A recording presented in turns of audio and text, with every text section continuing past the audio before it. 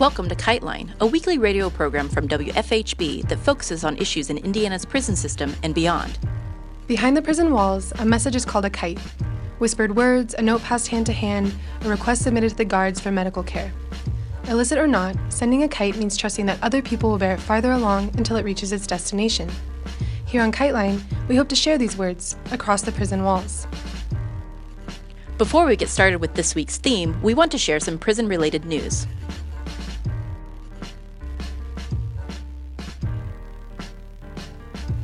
Inmates in Florida and North Carolina prisons are banned from reading The New Jim Crow, Michelle Alexander's award-winning book about the racism underlying mass incarceration in the U.S. The Florida prison system's excuse for banning the book is that it contains, quote, racial overtones, unquote.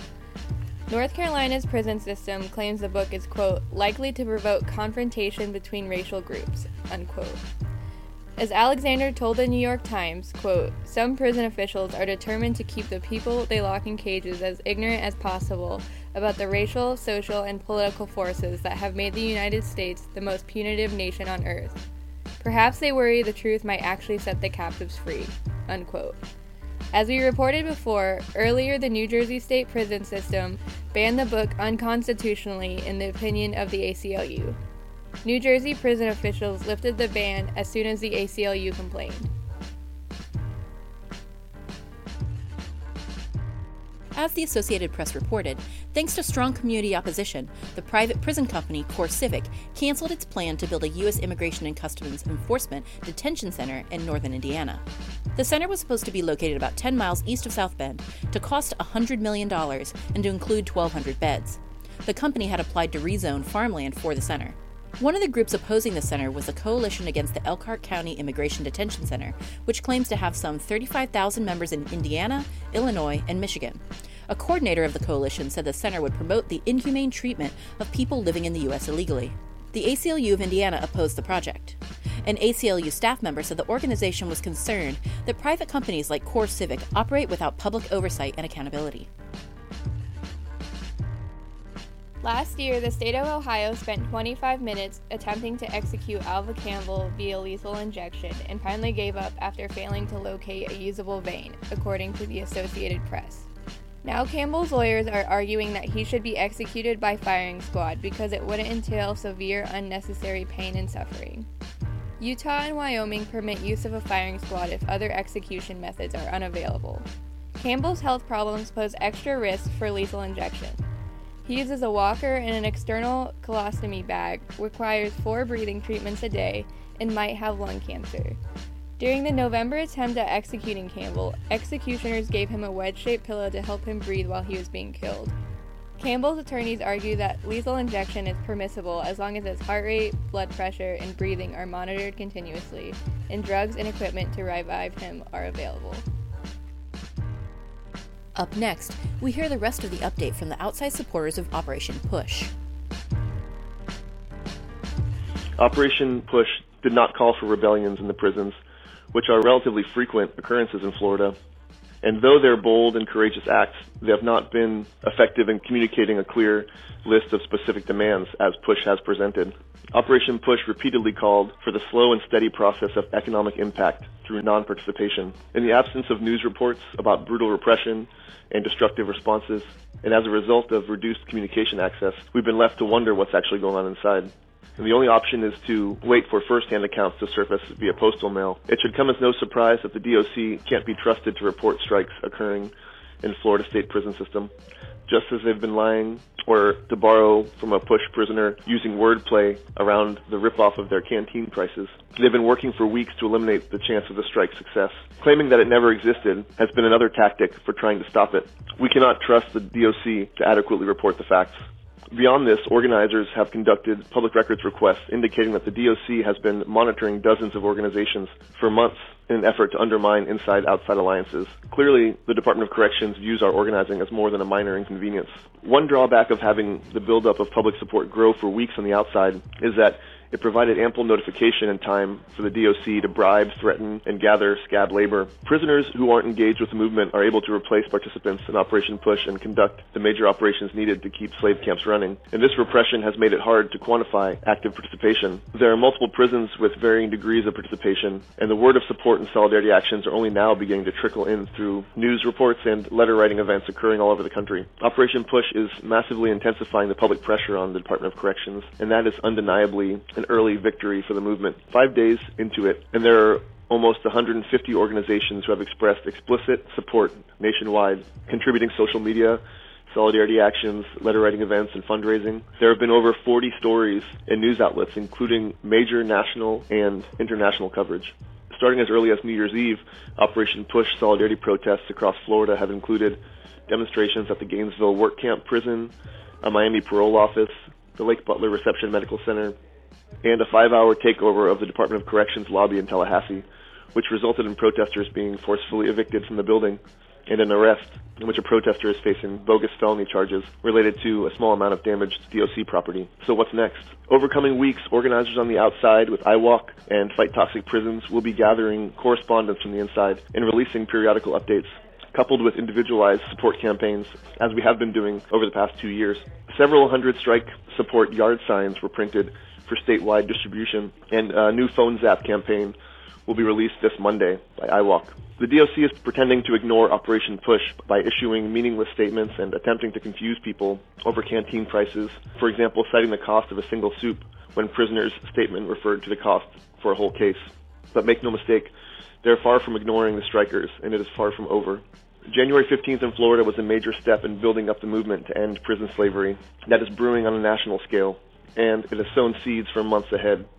Prisoners in Texas have already called for renewing the celebration of the Juneteenth abolitionist holiday and spreading it into prisons worldwide. We are considering Operation Push as an important, necessary piece of groundwork for making that successful. In the meantime, keep in touch via the Spark, IWalk, and FTP websites and social media presence. We have a list of several prisoners that we feel comfortable in sharing the identity of, although the majority of prisoners who have been in correspondence, we still feel a responsibility to maintain their anonymity in order to lessen the repression that they face and the limitations on their organizing that come with that. We received a message from local supporters of Operation Push who say that you can join them to show solidarity with workers held hostage by the state. They say a call-in will take place on Sunday, January 28th from 12 to 2 p.m. in the Monroe County Public Library Room 2A to pressure the Florida Department of Corrections to meet the demands of the revolutionary movement of prison labor. They say you can join their call or organize your own. They'll have materials to help you organize your own call-in at their Sunday event at the public library. If you want to call in your own, the number for the Florida Department of Corrections is 850-488-5021. Again, that's 850-488-5021.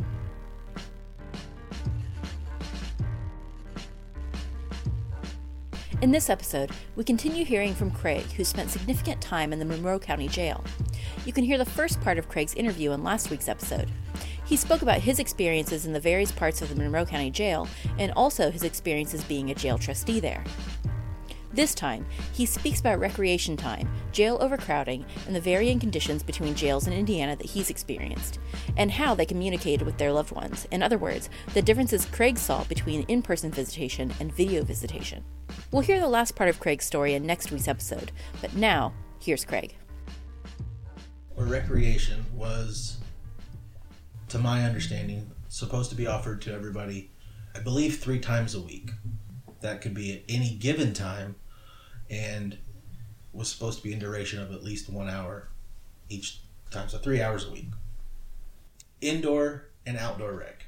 Outdoor rec is only available when the temperature is supposed to be above 60 degrees, but then it's got to be above 60 degrees and no rain, no snow, no precipitation, or if there's not something going on in the outside rec area, like a flashing along the bottom of the door is broken.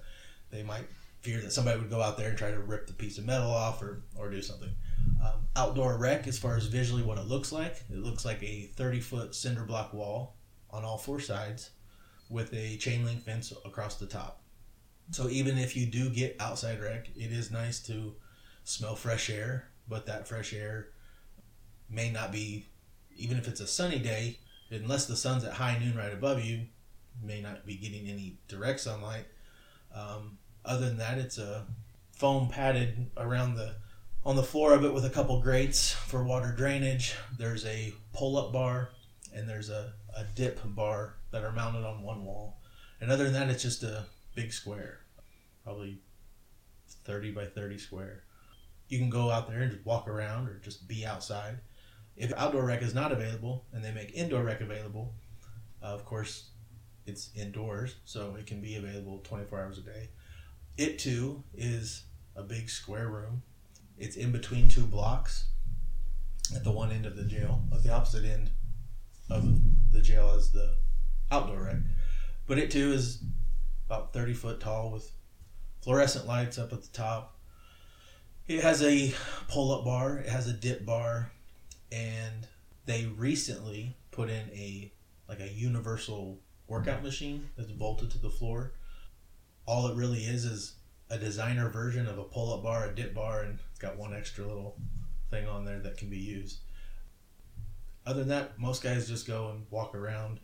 You could get creative, which many inmates do. Take their shirt off, tie it into a ball, throw it around like a football, or pretend that there's a basketball goal there.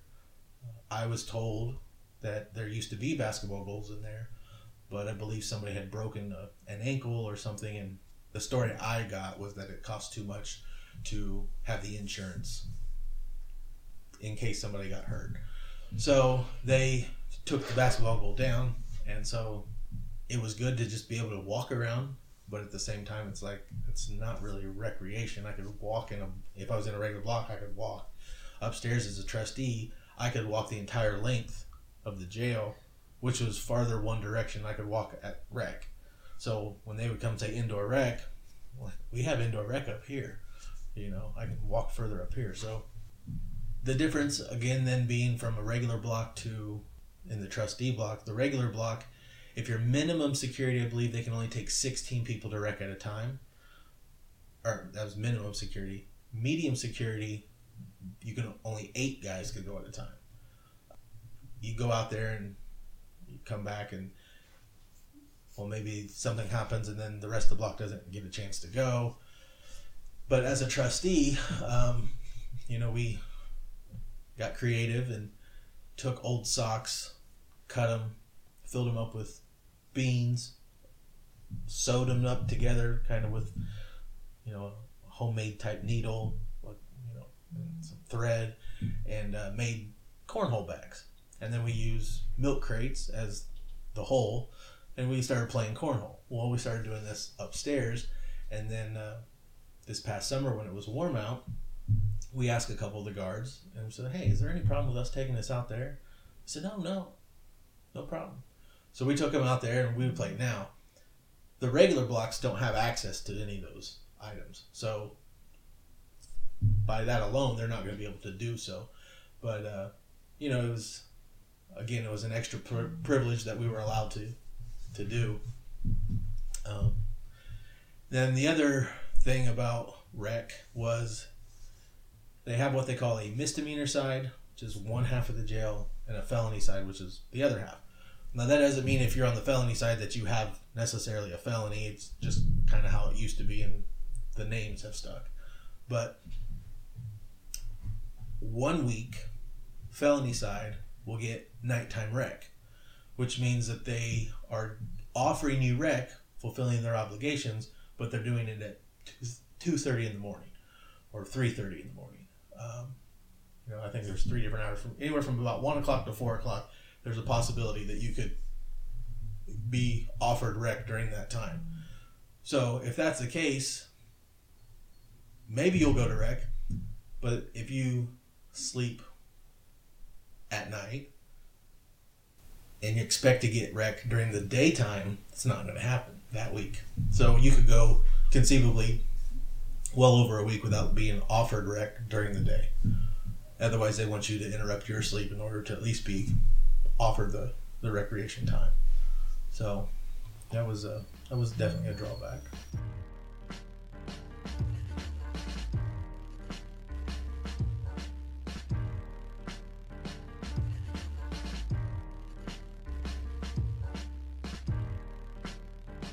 In Vermilion County, their jail total capacity is around 70 people total. You can ask for rec. They will try to give it to you every day. It's usually about an hour. They too have nothing but kind of a square room. However, there's a carpeted wall that comes up about 3.5 feet or so, and they give you a racquetball. So you can at least go down there and play handball, which a lot of guys would do, and you can sweat. I mean, anybody who's ever played racquetball, but at least they give you something to do. In that county, you could have your own tennis shoes that you came in with, or have tennis shoes brought there and dropped off and be searched. In Monroe County, nobody could really have tennis shoes except the trustees, which they would get them out of your property, or you could have them brought to the jail, dropped off. They'd be x-rayed and searched, but at least because, I mean, you're working all day, and so it's nice to have something other than Croc-type sandals on. Now in Howard County, they have over 500 people in their county jail, and you're offered rec 4 days a week, and you, whether it's indoor or outdoor. The temperature that it has to be is a little different. I believe it only has to be above 52 degrees. I don't know what makes that the rule, but that's the way they utilized it. But you were given a basketball. The blocks are a lot bigger. There's upwards of 75 people in a block, and everybody from that block could potentially go to rec. Well, the rec yard is about the same size as the Monroe County Jail, and depending on which block you're in determines what time, whether it's in the morning or whether it's in the afternoon, but they run their jail a little different, and the amount of time that you get out during a day's time is significantly less. So most people do go to rec, even if they don't do anything but stand up against the wall, inside or out. But at least the opportunity is there for the basketball and, to have something constructive to do.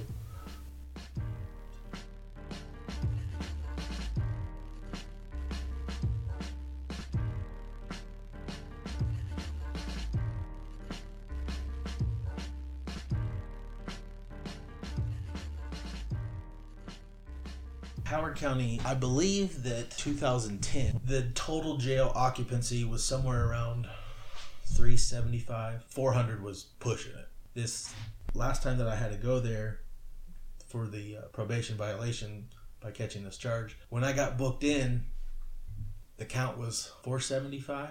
And I just hadn't spent a lot of time in there, but I remember that's quite a bit different number. I could only imagine what the jail looked like once you got back to the block. I got transported from Monroe County to Howard County. I go into their drunk tank, and I get changed out immediately. Just some of the differences between Monroe County and Howard County. Whereas in Monroe County, there's people that will sit in the drunk tank for upwards of a couple, 2, 3, sometimes horror stories of 4 or 5 days. I'm sure there may be reasons why that happens. They may be on what they call a narc hold because they still may be under the influence of drugs or alcohol. And that may be the case in Howard County as well. But 2 hours after I was there, I had already been changed out. I'd already been given a mat while in the drunk tank, which does not occur in Monroe County. I was given a box, which every inmate is given a box in Howard County. Nobody's given a box to keep your belongings in here in Monroe County. But I went back to a block, and of course it's a bigger block, so it was full. Whereas in years past, when what they call the overflow of guys would come in, and all the bunks, because every room has bunks, so 2 guys per room, except the corner rooms. The corner rooms, just by design, have a little bit extra space. And so the corner rooms used to get filled with what they call a boat, which is a hard plastic apparatus that I think fulfills the legal requirement of being 6 inches off the ground. They still issue you a mat. But now up there, every room has a boat because they're just overbooked. It got so bad while I was up there, and I was up there for 7 weeks. And I think the second week that I was there, they being the correctional officers, came in and announced that there was going to be a sign-up sheet for anybody who wanted to leave the Howard County Jail and get moved to another county jail, because they literally were, the fire marshal was being called in and saying, you're well over occupancy, you cannot keep it this way. So they came and took about, I think, 20 or 25 people out just due to the being overcrowded. Howard County does it a lot different. I had spent so much time in Monroe County, and in so many ways it was better than the couple months I had done in Howard County prior to. You did get out more down here in Monroe County. You're out later. You didn't have to lock down until 11:30 at night. Howard County, you were locked down at 8:30 at night, where you just got out at 7 o'clock. You usually got out for about an hour in the morning, an hour in the afternoon, and an hour and a half or so of an evening. The guards would do training on Saturdays and Sundays, which cut into the amount they would do it during their shift, which would cut into the time that you were out. So on the weekends, you're locked down even longer. They have upgraded to where they have video visits there in Howard County, where your people can come to the jail and they have a monitor down in the lobby. But each block has certain dates and times when that's available. So it's not just come in whenever. It's only like if I was in a certain block, they may not be available on Tuesday and Wednesday, but then Thursday it's available from maybe 7 a.m. to 10 a.m. or 6 p.m. to 7:30 p.m., whatever it may be. Then you could also call in, and then it cost, I believe, 25 cents a minute to do a video visit, but they had to have an account, and whoever was going to be visiting you had to put money on their side of the visit to pay for it. Even if you had money on your account, on your books, you couldn't pay for it that way. So the ones in the jail were free. You didn't have to pay for those.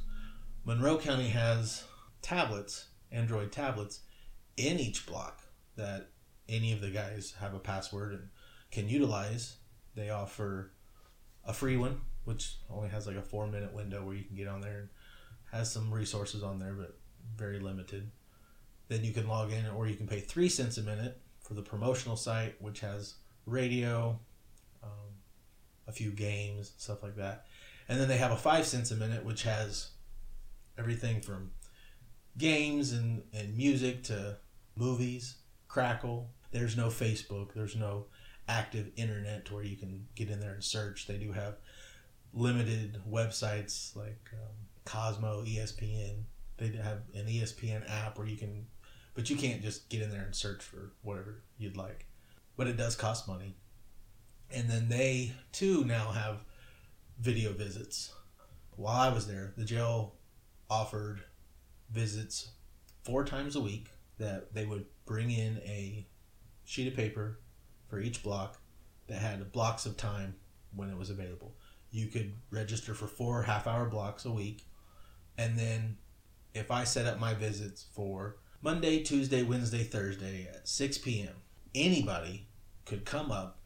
They didn't have to specifically schedule. I could tell a friend, I could tell my family, I could tell somebody, a volunteer, whoever it might be, come up at 6 o'clock, get there a few minutes early, and we can visit. And they would see that I had a scheduled visit, and they would allow this person in. They being the officers that were working downstairs where people do come in. So it required a lot of manpower, if you will, to have somebody checking people that are coming into the jail's IDs. Then they have to have somebody else open the doors, and it doesn't sound like it's too much strenuous work, but it does require able bodies to do. So they started offering the video visits, and for those like myself who were from out of town, it's not economically efficient for my friends or family to drive 2.5 hours one way for a half-hour free visit. But for 15 cents a minute, we can talk and see each other. No different than if they were to drive to Bloomington, we're still going to be seeing each other over monitors. It's not even a piece of glass that separates us. I'm going to be on the 5th floor, they're going to be on the 1st floor, and we want to get to physically see each other like that. So at first it was very welcoming. Now, one of the perks and privileges of being a trustee was that you still had to sign up on a sheet, but you could have a visit 7 days a week. Now, like I said, not from being down here, not from being around here, I didn't have anybody that I would have come to the jail to visit me. However, there was many people that did take advantage of having a visit every day. Here recently, they took the old monitor visits away. Everybody had kind of transitioned over to the video visits. And so, although they said you can still come to the jail to do a visit, now down in the lobby, they too will be on a little tablet. They will have to log in, and it would be no different than they would do if they were at home and wanted to visit you. So you're only offered now the 60 minutes worth of free visits a week, which equates to 2 half-hour visits. Before you got 4. The trustees can still only get the hour's worth. And during that time, they have to have an account with Telmate. And even if you only live a mile from the jail, you may spend at least $2 or $3 in gas getting to and from. So, although it's going to be free to go there for the first 60 minutes of it, my thinking of it is that the reason why they implemented this was because they know people are going to look at it that way. And if I already have to have an account, why get out in the snow to come see somebody for free when I can just pay $2.25 and visit you from home? It's going to be the exact same visit, other than I don't have to leave the house. So my thinking and understanding on this, when they just kind of dropped the bomb on it, and everybody like, hey, this is what we're going to, is that it's going to help free up the staffing.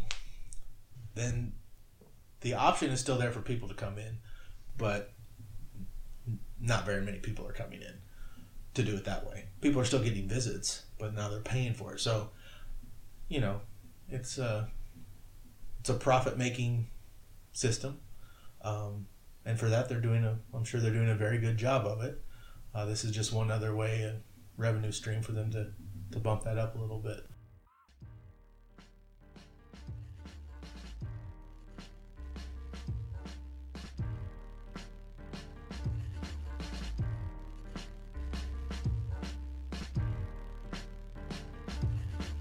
This has been KiteLine. Anyone affected by the prison system in any form is welcome to write us via our P.O. Box, KiteLine Radio, P.O. Box 2422, Bloomington, Indiana 47402. KiteLine wants your feedback. You can reach us via email at kitelineradio@gmail.com or find us on Facebook. Are you or someone you care about affected by the prison system? You can call us to record a message to be played on the air at 812-269-2512, or you can use this number to record a message to a loved one behind bars. You can hear previous episodes of our show or get more information on the prisoners or stories covered on KiteLine at our website, kitelineradio.noblogs.org. You can also find our podcast on iTunes. KiteLine is intended as a means of communication between people across prison walls. We are not responsible for all views expressed on the program. WFHB, its contributors, or any affiliates airing this program are not responsible for the views expressed on the show. This has been KiteLine. Join us every Friday at 5:30 p.m. for more stories, news, and insights about the impact of prison on our communities. Thank you for listening.